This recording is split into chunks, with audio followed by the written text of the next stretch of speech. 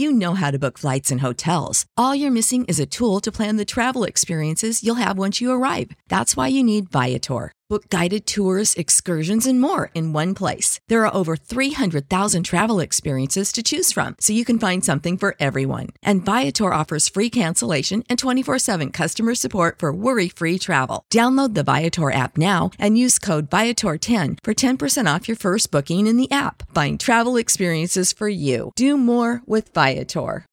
When you need mealtime inspiration, it's worth shopping Kroger, where you'll find over 30,000 mouth-watering choices that excite your inner foodie. And no matter what tasty choice you make, you'll enjoy our everyday low prices, plus extra ways to save, like digital coupons worth over $600 each week. You can also save up to $1 off per gallon at the pump with fuel points. More savings and more inspiring flavors make shopping Kroger worth it every time. Kroger, fresh for everyone. Fuel restrictions apply.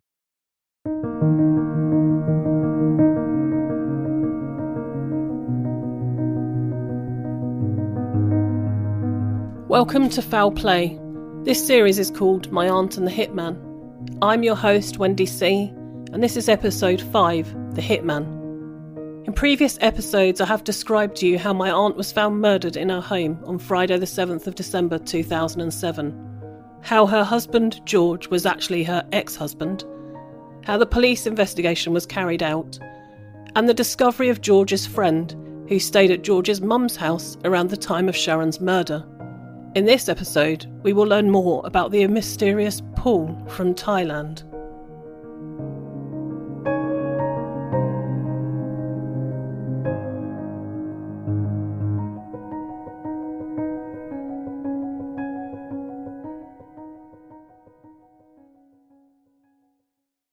Following the revelation that Paul had stayed in George's mum's house and that she had picked him up from Leatherhead train station, the team sprung into action.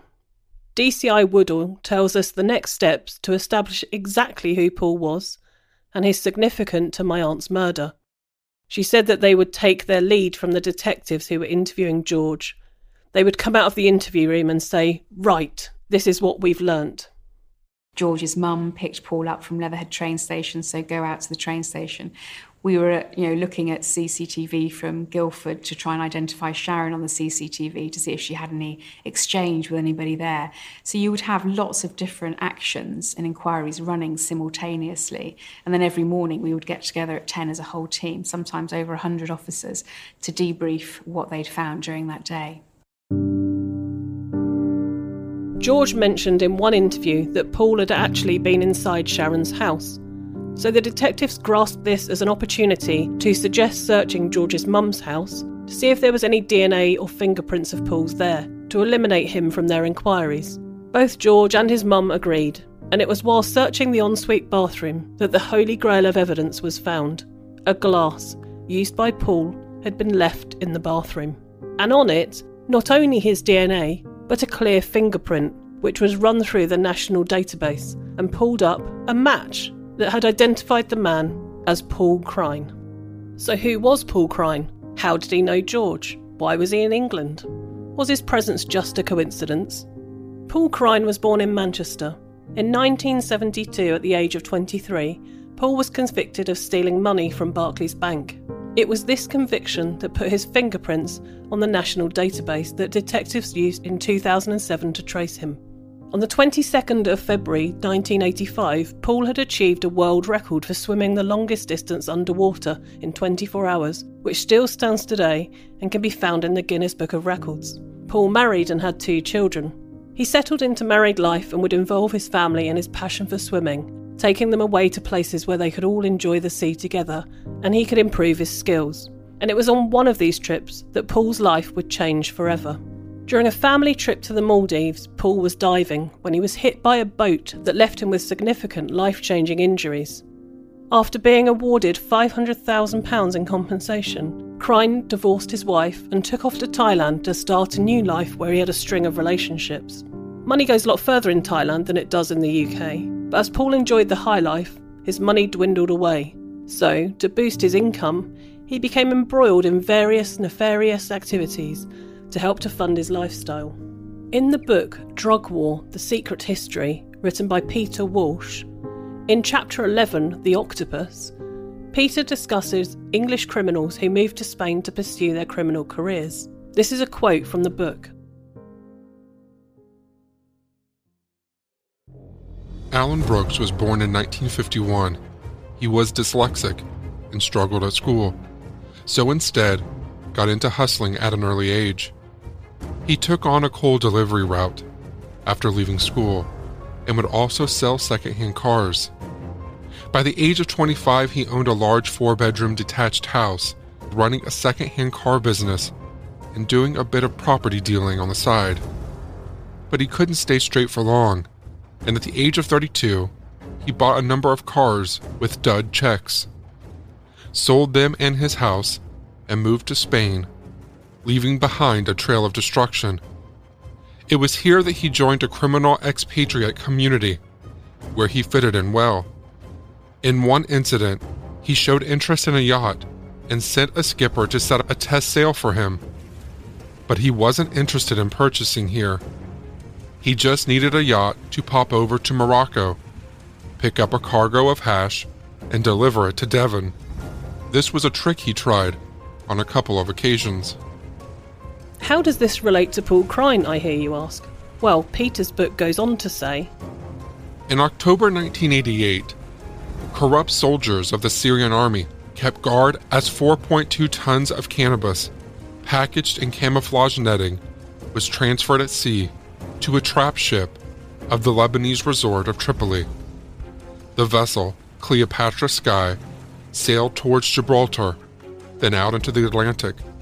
Among its crew was Paul Crine, who claimed to hold a world record for underwater diving and had more recently been working for Alan Brooks, recovering sunken stashes of drugs from the Mediterranean seabed.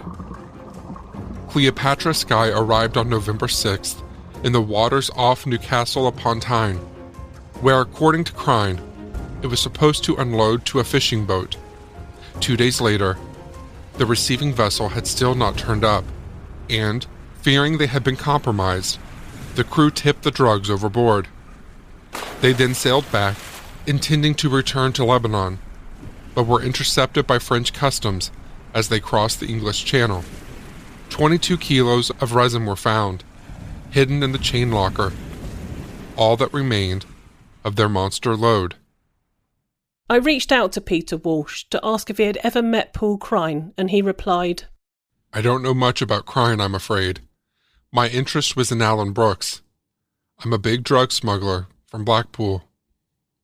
Brooks was convicted by a French court in 1996 of organizing a huge cannabis smuggle from Lebanon. However, it was very difficult to get details of the case, given that it was held in France many years ago. About 20 years later, Brooks was up before Birmingham Crown Court from a huge cocaine smuggle. By then I was planning my book and went along to the trial, planning to use the details. During the course of cross-examination, Brooks was asked about the earlier conviction in France. He claimed he was innocent, of course. He was then asked about this man Crine, who had given evidence against him in that case. He said, I had met him. He was looking for work. He was supposed to be a sailor, had worked on oil rigs, was a diver. Ken Wildman, who introduced him, was a diver. He came to me. He had a little boy with him. Said they hadn't eaten for 3 days. He had no money. They were lifting a boat at 8 a.m. the next morning. I said to Paul, if you want to do it, you can. He never turned up, and I never saw him again. And that's a direct quote from his testimony in court. In fact, Brooks hired Crine to sail on the smuggling ship and help deliver the cannabis. From the prosecutor on the Birmingham case, I was able to obtain the attached document, which is from the French court. It gives you some details of what Crine said. The document that Peter was kind enough to send me was from Brooks' French conviction on the 10th of December 1996 and relates to the Cleopatra Sky incident in 1988. Crine accepted his role in an international smuggling operation of narcotics, having the aim of importing to Great Britain a quantity of 4.2 tons of Lebanese cannabis. He explained that the organizer of this smuggling was the named Alan Brooks, of British origin, living in the area of Portobanos in Spain, an individual for whom he had worked in the country recovering drugs from the sea floor. Brooks had produced him a payment of £60,009, increased by £40,000 if the boat had returned without a hitch. According to Crine, the cargo of 4.2 tons of cannabis, packaged in camouflage netting, were loaded on board Cleopatra Sky on the 19th of October, 1988, at sea from Tripoli to Lebanon, in the presence of soldiers from the Syrian army. The ship then headed towards Cyprus and Gibraltar, then out into the Atlantic. After crossing French national waters, it arrived on November 6, 1988. It arrived in the waters off Newcastle, where the drug was supposed to be loaded on a fishing vessel. Crine explained that after waiting in vain for 2 days for the ship, he left the Cleopatra Sky on the 8th of November 1988, so as to call the commander of the operation, Alan Brooks, by landline. He explained further that before disembarking, he had given instructions to the crew to throw the narcotics into the sea in the event that they were approached by another ship, and 111 in the event he did not return within 3 days. It seems that Crine would do anything for money, and that he was mixed up with some interesting people while living in Thailand. Fast forward to 2003, and Crine was a suspect for the murder of Robert Henry, another Englishman living in the Pattaya area of Thailand. This was just 4 years before Sharon's death. An article called Murder Beach, written by journalist Andrew Hammond on the 7th of November 2003, says, Robert Henry, 42, the man whose body was found last month, face down in a ditch in Najantium, with 6 bullets in his head, was on all accounts aggressive, abusive, and violent, and with a past linked to organized crime. Today, another Briton, Paul Crine, 55, is in jail in Pattaya, charged with Henry's murder. The case has set alarm bells ringing, not least because of fears that the beach resort of Pattaya may be taking over from Spain's Costa del Sol as the new safe haven for British criminals abroad. It goes on to say, Police say they have found blood belonging to Robert Henry in a BMW 318 series car owned by Crine. They say Crine sent the car to be completely stripped of its interior and resprayed immediately after the murder. And who is Paul Crine? He is a male nurse who spent 10 years living in Plymouth on Britain's southwest coast prior to coming to Thailand.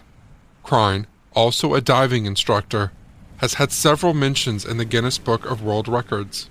In 1984, he became the first person to complete a 24-hour underwater swim, covered 64.5 kilometers.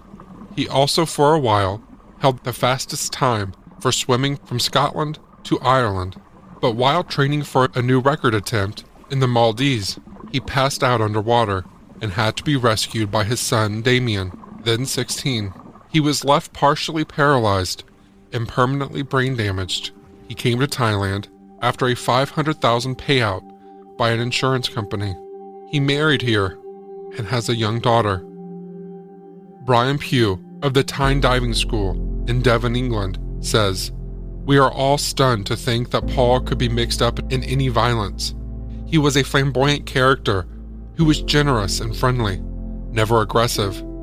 He was willing to help anybody, especially youngsters. This has shocked the town. There must be a mix-up."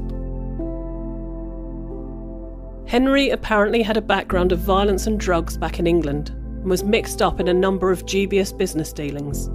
It is believed that one of these deals, that also involved Paul Crine, was the reason that he was murdered. Drummond's article continues. According to testimony given by police, on October 4th, Henry had a violent fight with his Thai wife, Wilai Tucharn, 26. She had to be hospitalized, and when released, went to stay with Paul Crine. She said she became suspicious something was amiss when she wanted to go back to her husband, but Crine advised against it. She claimed she received phone calls demanding first 4 million Thai baht, then a reduced 2 million for her husband's ransom. She became very suspicious when, she claims, Crine told her, "Your husband's not coming back. You should switch his money to your accounts." She said she would have never done such a thing, but relatives of Henry, arriving from Coventry to take his body home, say that all his credit cards had been milked to the limit. In our ongoing journey dissecting real-life mysteries, I've found a perfect companion in a game that not only captivates, but also lets me step into the shoes of a detective in the glamorous 1920s, June's Journey. As someone who's delved deep into the game, playing through the intriguing scenarios of June Parker, I can personally vouch for its immersive experience. In June's Journey, you unravel the mystery of June Parker's sister's murder. Each scene is a visual and intellectual puzzle, with hidden clues scattered across beautifully crafted locations. What I've enjoyed most is the depths of the storyline. Each chapter peels back a layer of this thrilling narrative, revealing danger, mystery, and romance. Besides the allure of solving mysteries, the game lets you design and customize your own luxurious estate island. Building my estate has been a delightful escape, offering a creative break from the intense narratives we tackle on the podcast. For those of you who enjoy the blend of history, mystery, and narrative depth we explore on this podcast, June's Journey offers a chance to live out those elements in a beautifully interactive setting. June needs your help, detective. Download June's Journey for free today on iOS and Android, and join me in this ongoing quest to uncover hidden truths and solve complex mysteries. Attention, friends. Are you ready to embark on a journey into the unknown this Mother's Day? Prepare to dive into the depths of your family's history with mylifeinabook.com.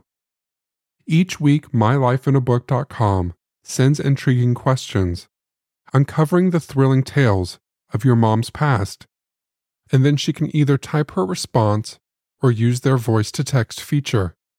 From daring escapes to nail-biting encounters, her life becomes an epic adventure waiting to be explored. This Mother's Day, give the gift of excitement and intrigue with mylifeinabook.com. It's a thrilling ride through your mom's life that you won't want to miss. I gave this to my mom last year, and let's just say I didn't know my mom as well as I thought I did. Check out mylifeinabook.com and use code Shane at checkout for 10% off. Create an unforgettable gift for your mom this Mother's Day. That's mylifeinabook.com and use code Shane for 10% off today. What if I told you that you can support your blood pressure and healthy CoQ10 levels with 2 chews a day? The new Super Beats Heart Chews Advanced is now supercharged with CoQ10. That's like getting CoQ10 for free. Our powerful blend of beetroot, grapeseed extract, and CoQ10 supports your cardiovascular health. Visit radiobeats.com and find out how you can get a free 30-day supply on bundles and save 15% with the promo code DEAL. They have complained to British embassy officials. Crine was interviewed about Henry and was quoted as saying, "I'd only known him for 3 months. He could be aggressive and nasty and was always getting into fights. Many foreigners hated him, and so did many Thais. I have seen him bite a Thai girl's nose half off. He has been hospitalized after insulting Thai people. But personally, I did not have a problem with him. My wife and I have went with him and his wife 3 or 4 times to dinner dates. Police are trying to say I was having an affair with his wife. I am a nurse. I am trained to save lives, not take them."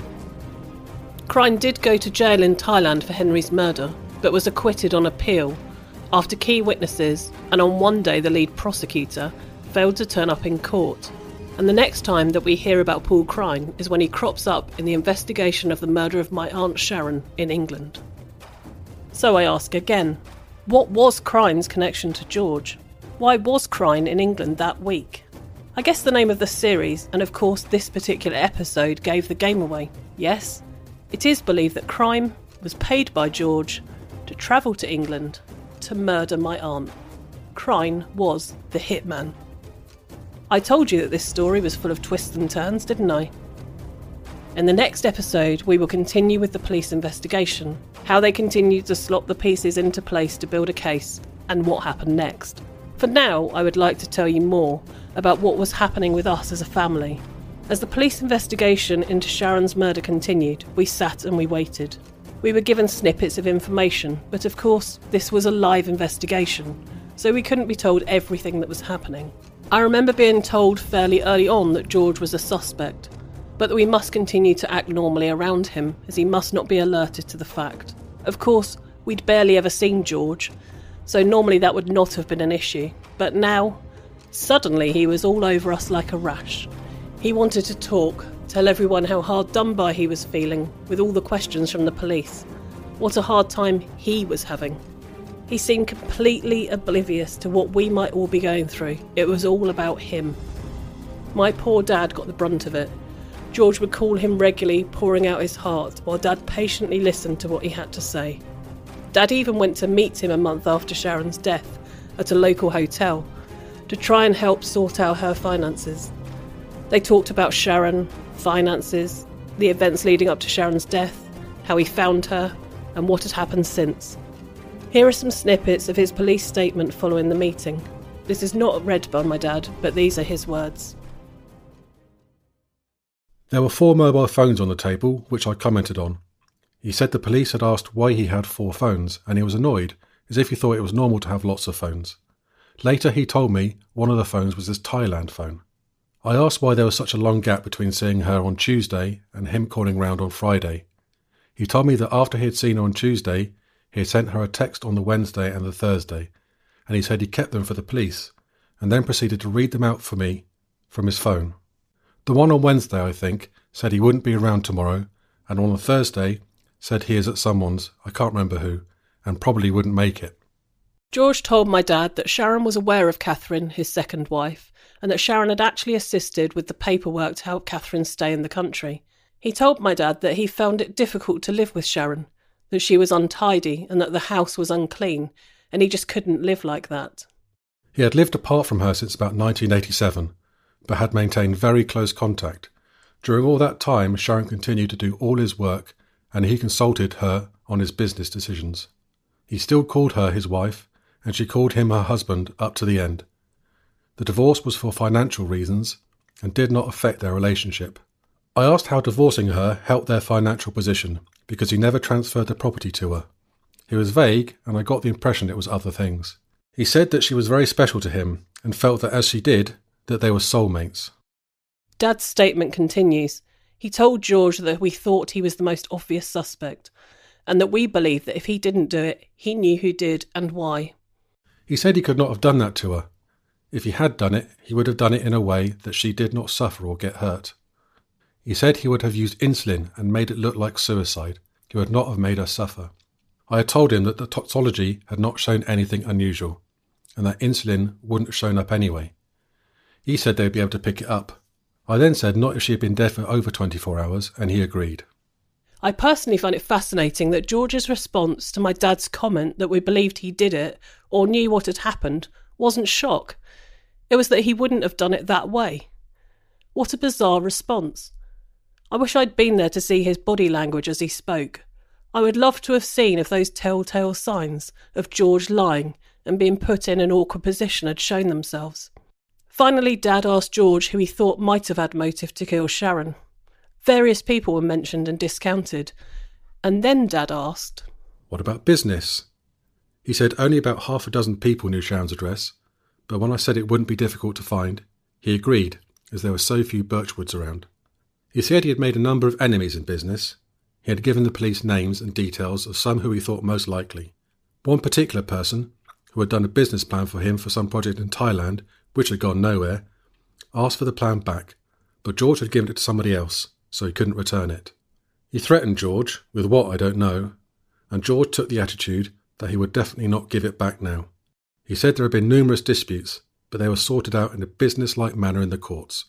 He suggested he had been successful in most of these, and there could be quite a lot of disgruntled people out there. But why kill Sharon? And I think this sums up how we all felt. Why kill Sharon? Thank you for listening to episode 5 of My Aunt and the Hitman. In the next episode, we will be continuing to follow the police investigation. On the 4th of December, Paul sent George a text message. What am I? A f***ing mushroom standing here in the dark? Our investigations showed that Sharon was actually late home.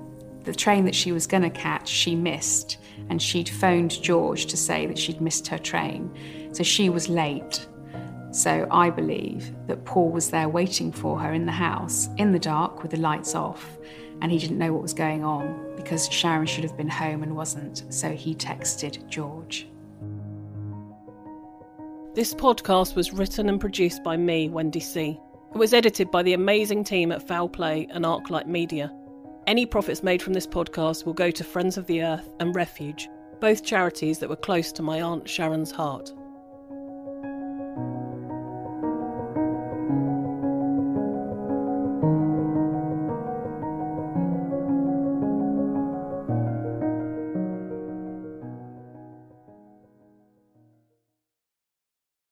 Save big on brunch for mom, all in the Kroger app.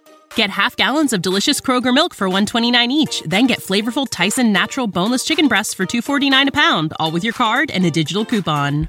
Shop these deals at your local Kroger, less than 5 miles away. Or tap the screen now to download the Kroger app to save big today. Kroger, fresh for everyone. Prices and product availability subject to change. Restrictions apply. See site for details.